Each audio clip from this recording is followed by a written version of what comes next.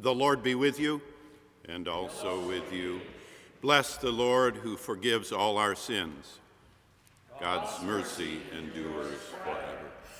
We gather in the spirit of one who sang, "Unite the pair so long disjoined, knowledge and vital piety, learning and holiness combine, truth and love for all to see."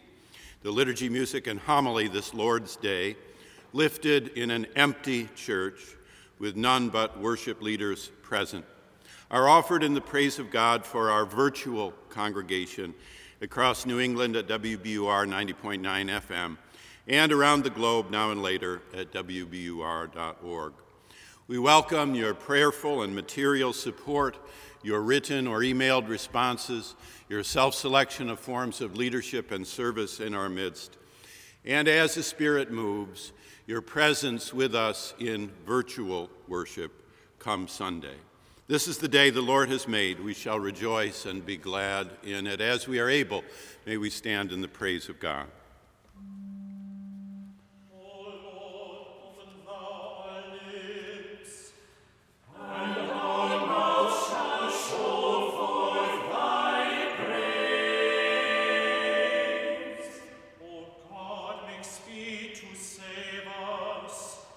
Glory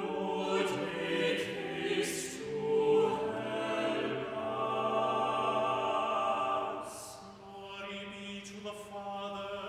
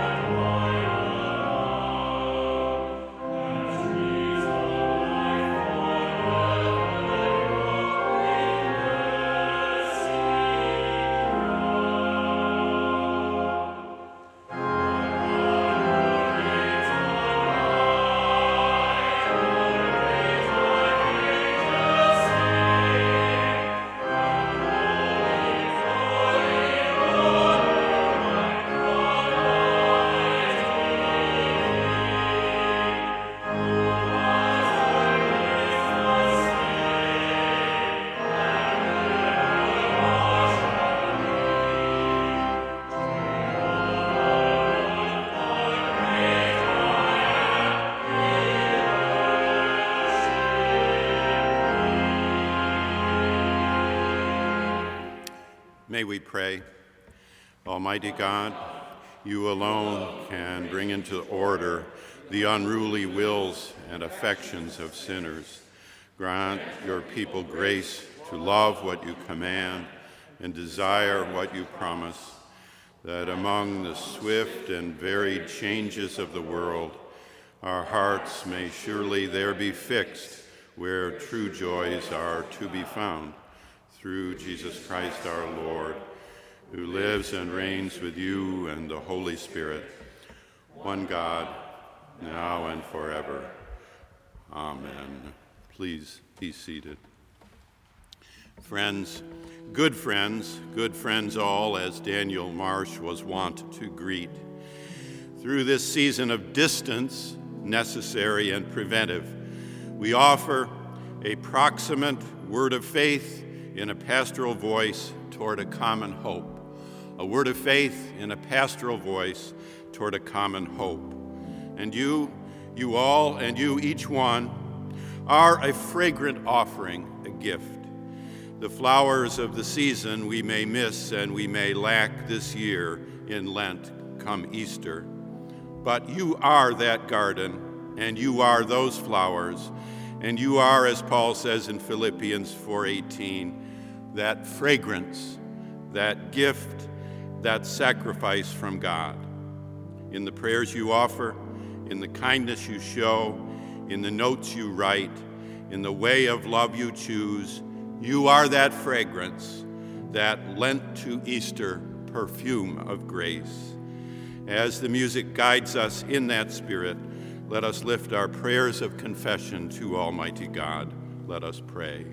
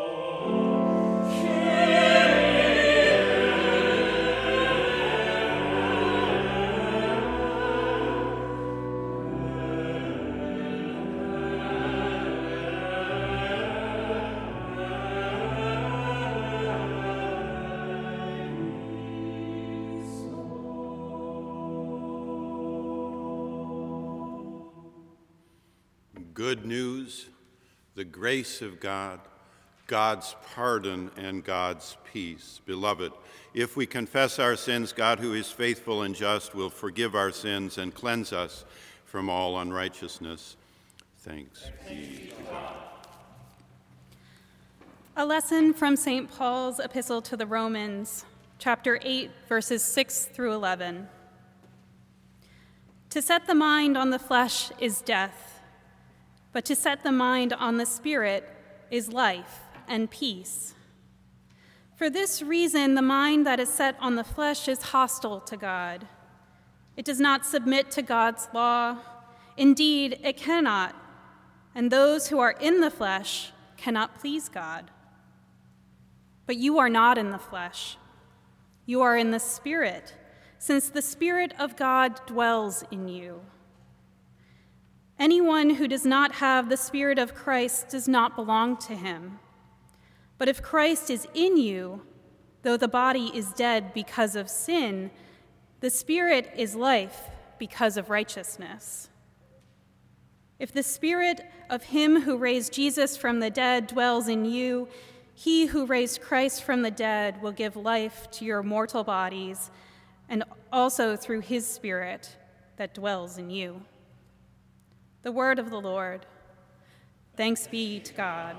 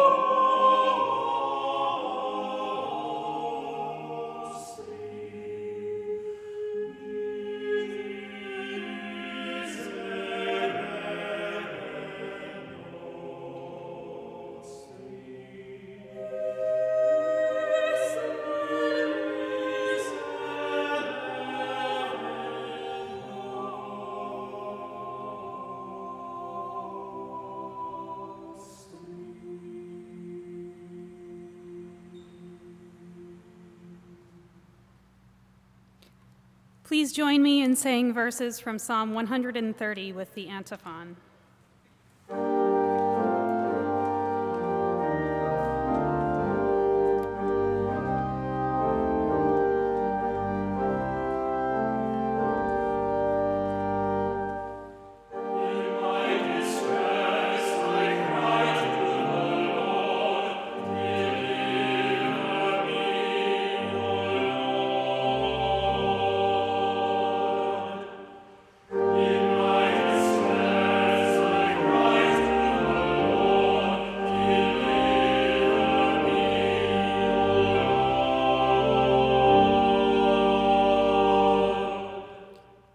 Out of the depths I cry to you, O Lord.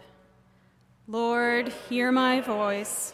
Let your ears be attentive to the voice of my supplications.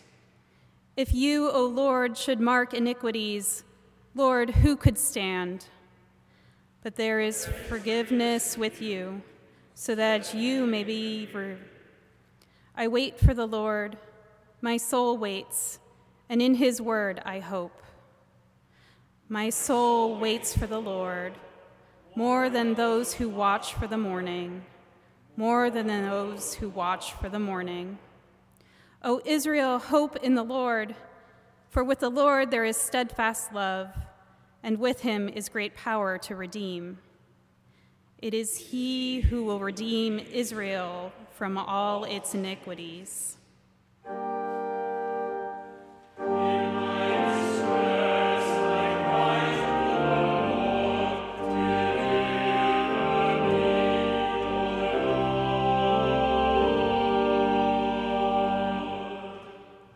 Please rise in spirit for the singing of the Gloria Patri and the reading of the Gospel.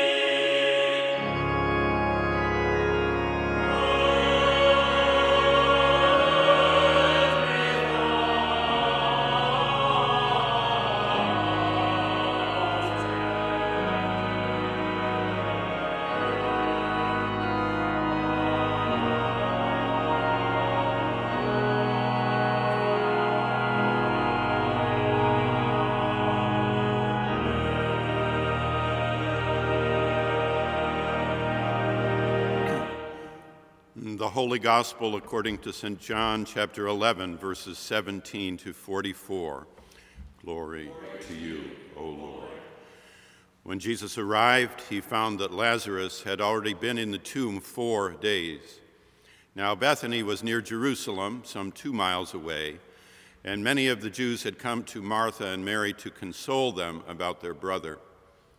When Martha heard that Jesus was coming, she went and met him, while Mary stayed at home. Martha said to Jesus, "Lord, if you had been here, my brother would not have died. But even now I know that God will give you whatever you ask of him." Jesus said to her, "Your brother will rise again." Martha said to him, "I know that he will rise again in the resurrection on the last day." Jesus said to her, "I am the resurrection and the life. Those who believe in me, even though they die, will live, and everyone who lives and believes in me will never die. Do you believe this?" She said to him, "Yes, Lord, I believe that you are the Messiah, the Son of God, the one coming into the world." When she had said this, she went back and called her sister Mary and told her privately, "The teacher is here and is calling for you."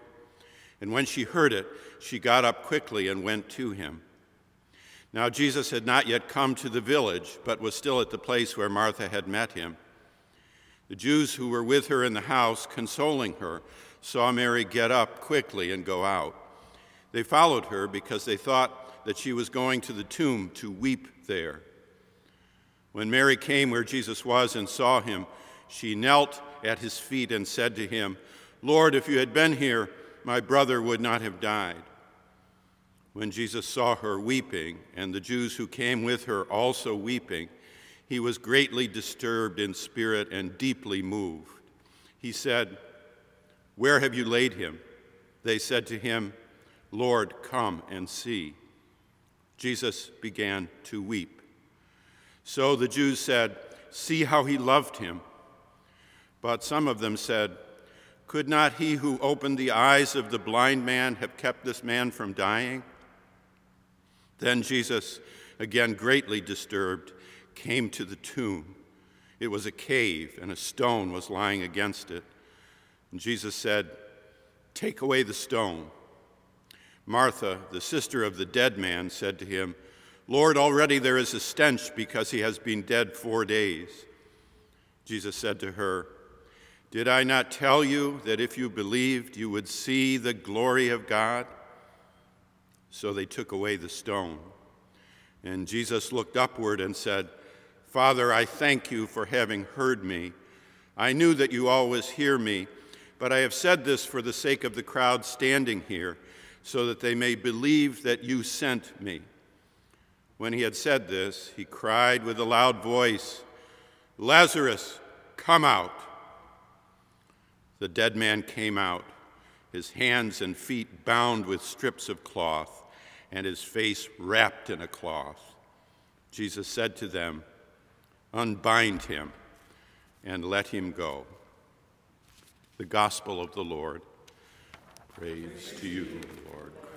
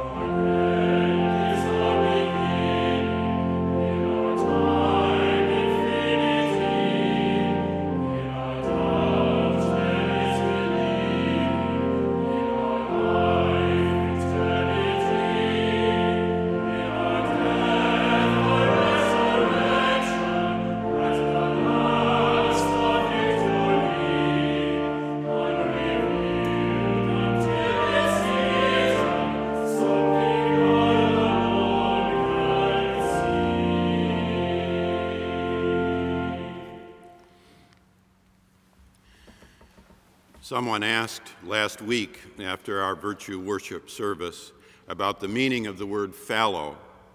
I had to look it up, he said. What does it mean? A grandmother's long ago high school graduation gift, Webster's Dictionary, answers, fallow, land plowed but not seeded for one or more growing seasons, to kill weeds or make the soil richer. The plowing of land, to be left idle thus, left uncultivated or unplanted.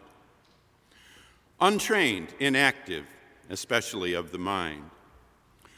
To leave land unplanted after plowing, to lie fallow, remain uncultivated, unused, unproductive for a time. For a time, our time is a fallow time. You need not fear the fallow. You need not fear a fallow time. Come Sunday, a handful of worship leaders alone in an empty chapel, and an invisible but vibrant virtual congregation praying and singing along. We are honest about the fallow, our fallow time. Nevertheless, we are here to hallow the fallow. You are listening to hallow the fallow. You need not fear the fallow. You are offered strength so to hallow it. For the Gospel of John allowed a meager 4-week introduction into our lectionary this month by interruption of Matthew, is centrally, even solely, an announcement of presence, divine presence, the presence of God, to hallow the fallow. Really, only this theological interpretative insight will make sense for you and me of John chapter 11. In 90 A.D., some in the Johannine community spoke in the voice of Jesus. Especially this is so in the I am sayings. If Jesus on earth did not say these things, who did? Answer, the Johannine prophet, the voice resounding in the fourth gospel. The preacher in John 11 announces presence. I am the resurrection and the life.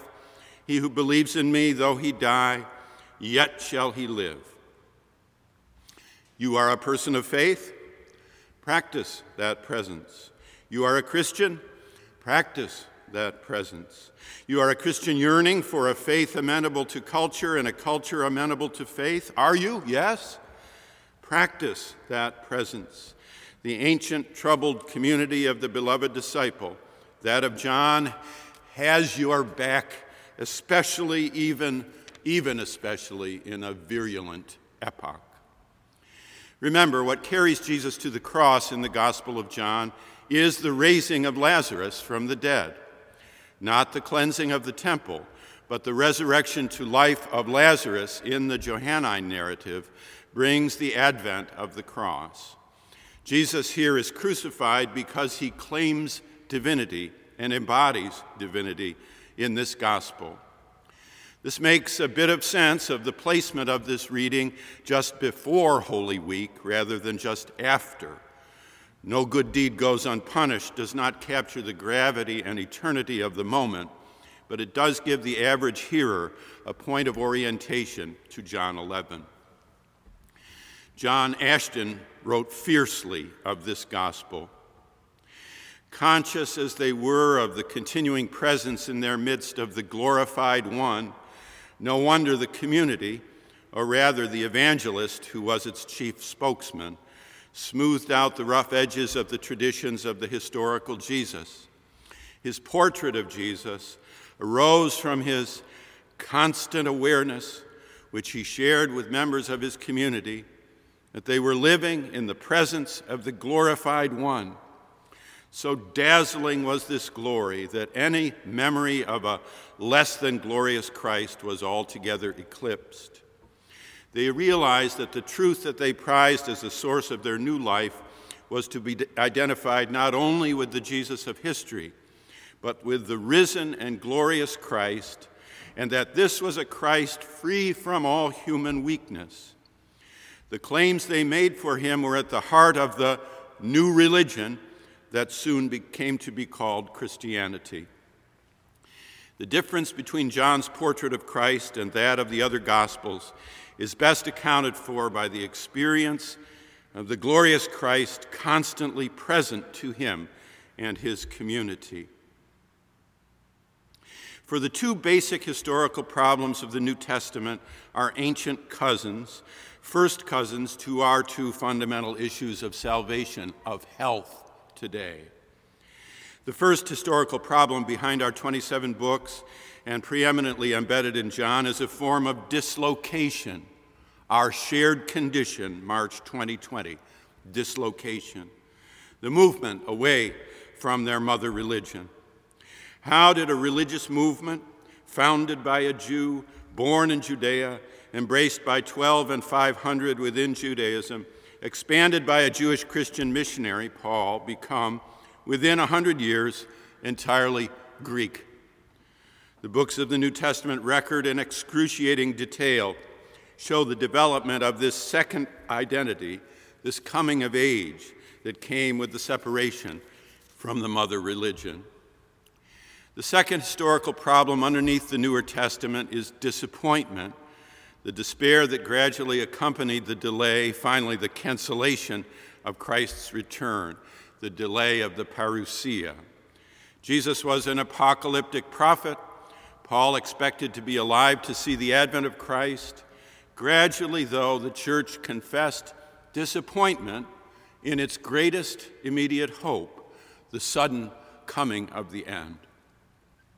These two problems, historical and fascinating, create our New Testament, the separation from Judaism and the delay of the parousia. In the fourth gospel, John, the two come together with great ferocity.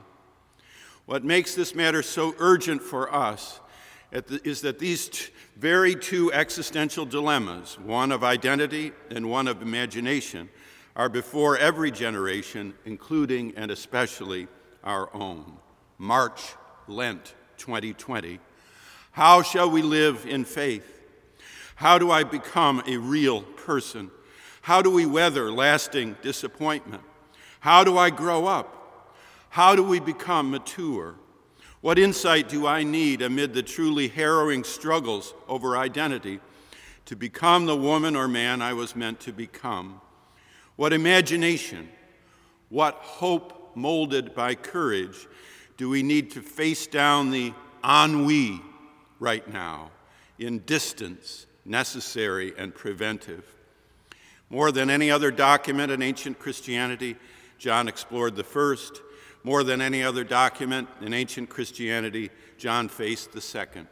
Both mean choice. Both bring us to the summit of freedom. And once every 3 years, interrupting Matthew, we hear the great passages: Nicodemus, the Samaritana, the blind man, Lazarus. So hear the gospel, John 11, Sursum corda, lift up your hearts. We have the freedom to choose and to move. From fear to love, from spiritual blindness to spiritual sight, from life to spirit, from isolation to community, from home to health, from rainbow to firmament, from control to freedom, from spiritual hunger to hungry spirituality, from nationalism to patriotism, from denominationalism to ecumenism, from death to life. In an Atlantic article this week, honest to the bone about our peril today, and rightly rejecting all thought that churches will be full by Easter and other mendacities, Ed Young nonetheless affirms, one could also envisage a future in which America learns now a different lesson. A communal spirit, ironically born through social distancing, causes people to turn outward to neighbors both foreign and domestic. The election of November 2020 becomes a repudiation of America First politics. The nation pivots, as it did after World War II, from isolationism to international cooperation. Buoyed by steady investments and an influx of the brightest minds, the healthcare workforce surges. Gen Z kids write school essays about growing up to be epidemiologists. Public health becomes the centerpiece of foreign policy. The U.S. leads a new global partnership focused on solving challenges like pandemics and climate change. In 2030, SARS-CoV-3 emerges from nowhere and is brought to heel within a month. May it be so. May it be so. Our Lenten sermon series, concluding today, has engaged in conversation with St. Teresa of Avila. From 2007 to 2016, Lent by Lent, we identified a theological conversation partner for the Lenten sermons, broadly speaking, out of the Calvinist tradition. In this decade, we have turned to the Catholic tradition. With Calvin, we encountered the chief resource for others we engaged over 10 years, voices like those of Jonathan Edwards, Paul of Tarsus, Marilyn Robinson, Jacques Ellul, Dietrich Bonhoeffer, Karl Barth, Gabriel Vahanian, and themes like atonement and decision. In this decade, beginning with Lent 2017, the Marsh Chapel pulpit, a traditionally Methodist one, has turned left, not right, toward Rome, not Geneva, and we are preaching with and learning from the Roman Catholic tradition, so important in the last 200 years in New England, and some of its greatest divines, including Henry Nouwen, Thomas Merton, John of the Cross, Ignatius of Loyola, Erasmus, Hans Küng, Karl Rahner, and others, one per year. Perhaps you will suggest a name or two, not from Geneva, but from Rome. For those who recall, even if dimly, the vigor and excitement of Vatican II, there may well be other names to add to the list. We began with Henry Nouwen in 2017 and continued Thomas Merton in 2018, turning last year, 2019, to St. John of the Cross. Now in Lent 2020, we have listened in prayer for grace in the life, voice, heart, poetry, and spirit of Santa Teresa of Avila. The heart of our Lenten Theological Conversation Partner 2020, Santa Teresa of Avila, her mode of prayerful, joyful living is found for you in recollection, collecting the mind's facilities and faculties so as to be consciously present to and with God. In discovery, the discovery of the self in and through conversation with Christ, which is a discovery of the kinship with God bestowed by grace. And this is a discovery of an ever-expanding space of human growth in love and understanding. The turn inward to find God in the soul, and the soul is like an infant at the breast. God's will is that we become agents of God's love. In Thanksgiving after communion is the center for her of spirituality. In humility, she wrote, I was humble enough to conceive of the humble Jesus Christ as my God. For Santa Teresa, not forgiveness, but becoming a forgiving person is what matters, even though, as she wrote, there are days on which one word alone distresses me. In compassion, not to judge one's neighbor is one of the chief points of monastic virtue, and she upheld it too. In learning, Santa Teresa of Avila assumes the role of teacher of Scripture at a time and in a place when this was unheard of. She's an imaginative reader of Scripture, and by her example shows the right of women to undertake this. Hers is a fully incarnational pattern of spirituality. In struggle, she was given to melancholy and was a chronic depressive, and left to itself, as she noted, melancholy breeds madness. She further struggled, having responsibility for a large number of volatile and often disturbed souls in the new communities of her reform. In candor, the point of real self-knowledge is to become free of the self, she wrote, to turn attention to God in prayer. God's will is the life of practical charity in community. In listening, God summons us into a great castle, her most beautiful image, like a good shepherd with a whistle so gentle that even the sheep themselves almost fail to hear it. In simplicity, her instructions about prayer, note them. Use few simple words. Record the pain of present circumstances. Acknowledge the moral and spiritual horror of the world and the compulsive self-destructiveness of people. And watch the butterfly. Prayer is homecoming, she wrote. In love, her prayer vocabulary includes gift beyond, locutions, ecstasy, visions, keeping Jesus before our eyes, to the height of spiritual marriage, the soul deep, the spirit high, the point, the birth always of good works, and the battle against the soul's forgetfulness, and especially her well-loved fusion of the supposedly distinct vocations of Mary and Martha, established as the highest stage of spiritual growth. Beloved, Rowan Williams, whose book Teresa has in part guided us this month, concludes, in Teresa, mysticism is demystified. Like St. John of the Cross, she emphasizes not moments, but stages in the movement Godward, decay and recomposition of available models of religious meaning, a hunger for illusory solidity, and recognition that mystics, more than others, need a religious tradition. To conclude, this week, we have received here many prayerful notes. One read, "Good morning, Bob. I pray you and the entire chapel staff are well and keeping safe. I just wanted to drop in virtually to say hello and let you know that I have listened to the services by podcast, but I am missing community worship. I look forward to the day that we will worship together again. Thank you for your presence and your prayers. I appreciate you. Blessings to you and your lovely wife. To which this response, dear friend, thank you for this prayerful note, loving and honest.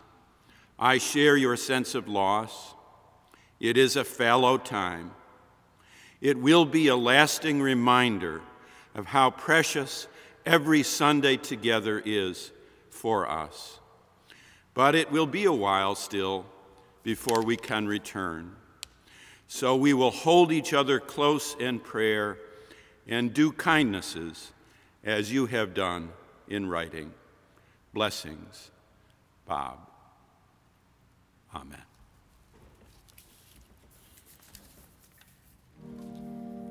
We now come to the time in our service when we turn our hearts and minds to prayer and lift up our lives and ourselves to God. Please assume an attitude and posture of prayer as we sing together our call to prayer, Lead Me, Lord.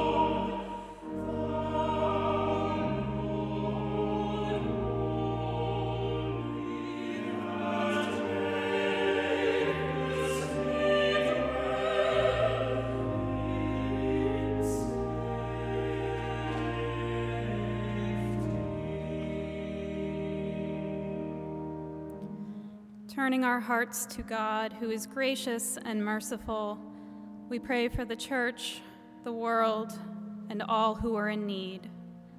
I will end each petition with, Hear us, O God, and the response will be, Your mercy is great. God of insight, open the hearts of the church and the world to all who testify to your deeds of power. Raise up voices in your church that are often silenced or overlooked due to age, gender expression, race, or economic status. Hear us, O God. Your mercy is great. God of insight, empower us to care for the land and all living things that dwell in it and beneath it. Provide rich soil for crops to grow. Bring rain to lands suffering drought. Protect hills and shorelines from damage caused by erosion.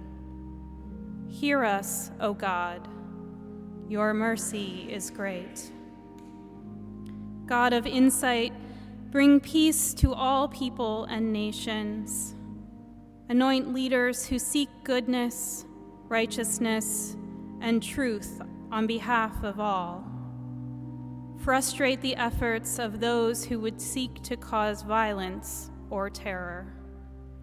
Hear us, O God. Your mercy is great.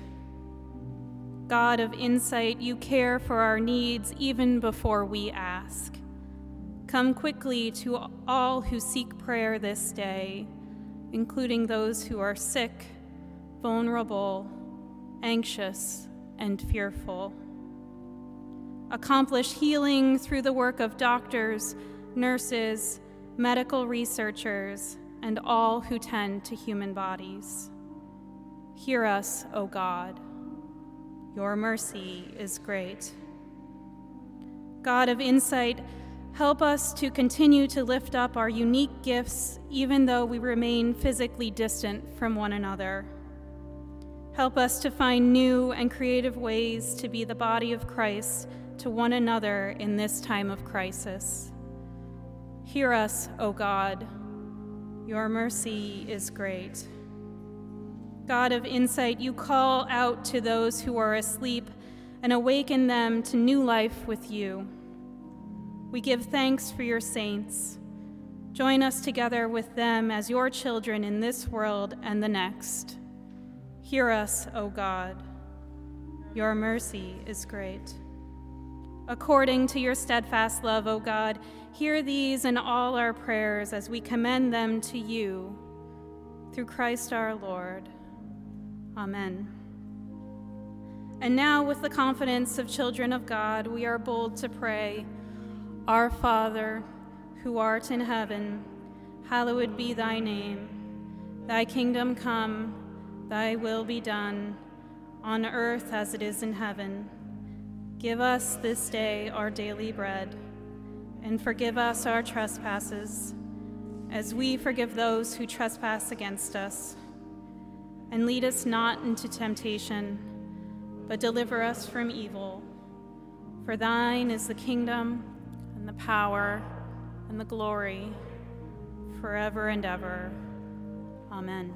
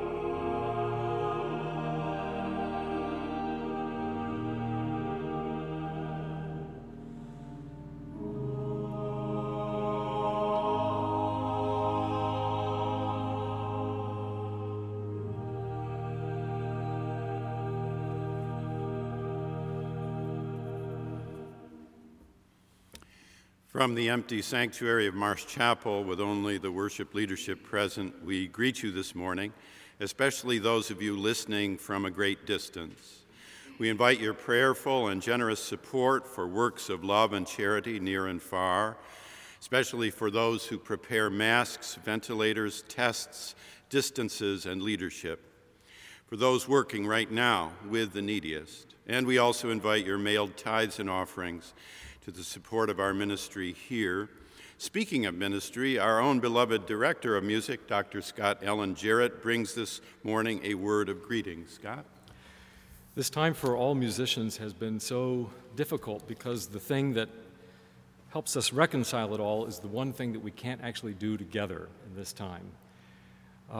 So I'm deeply grateful for the musicians that are here this morning, and it's not the Marsh Chapel Choir, but rather our choral scholars, our professional staff, who are beautifully and responsibly 6 feet apart, spaced in our gorgeous chancel to make our music this morning. And for most of us, this is the only music that we are making in a given week now. And so it's a particular joy to lead in the broadcast and in the service today with this music.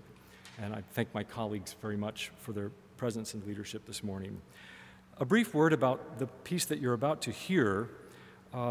It's a motet by Johann Ludwig Bach, who is a third cousin of Johann Sebastian Bach. He was born about 8 years before Johann Sebastian Bach.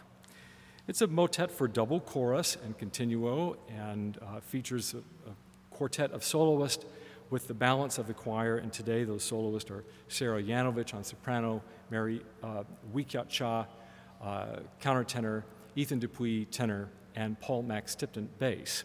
Continuo group is Guy Fishman on cello, and Justin Thomas Blackwell, of course, on organ. The piece is based entirely on the last little snippet of a verse from 1 John, the first chapter of 1 John, which says, "The blood of Jesus Christ, the Son of God, cleanses us from all sins." And that's all of the text for nearly the entirety of the piece. It comes to conclusion, and then there are two verses from a chorale text from 1641 that places all of this into context. It's a deeply devotional motet, extremely beautiful, and though in the scripture the word blood of Jesus occurs only once, in this motet, Johann Ludwig Bach sets it 24 times. There's a remarkable devotional quality about it, and I'm delighted and thrilled to be able to present it for all of you this morning with these very fine musicians. Thank you so much. May this, beloved, be our shared virtual lifted moment of offering.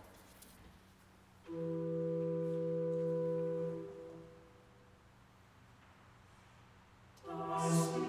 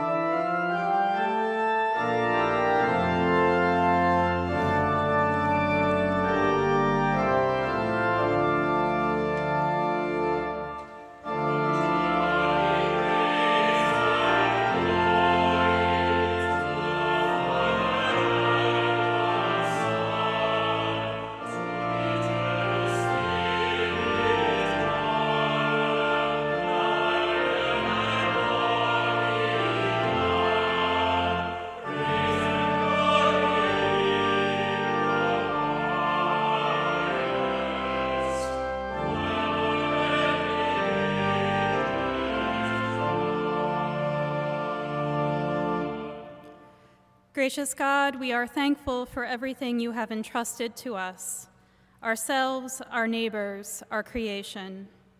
Help us to continue your work in the world by serving others, especially those who face challenges, and supporting the work of the Church in the world. In the name of Jesus Christ, our Lord, we pray. Amen.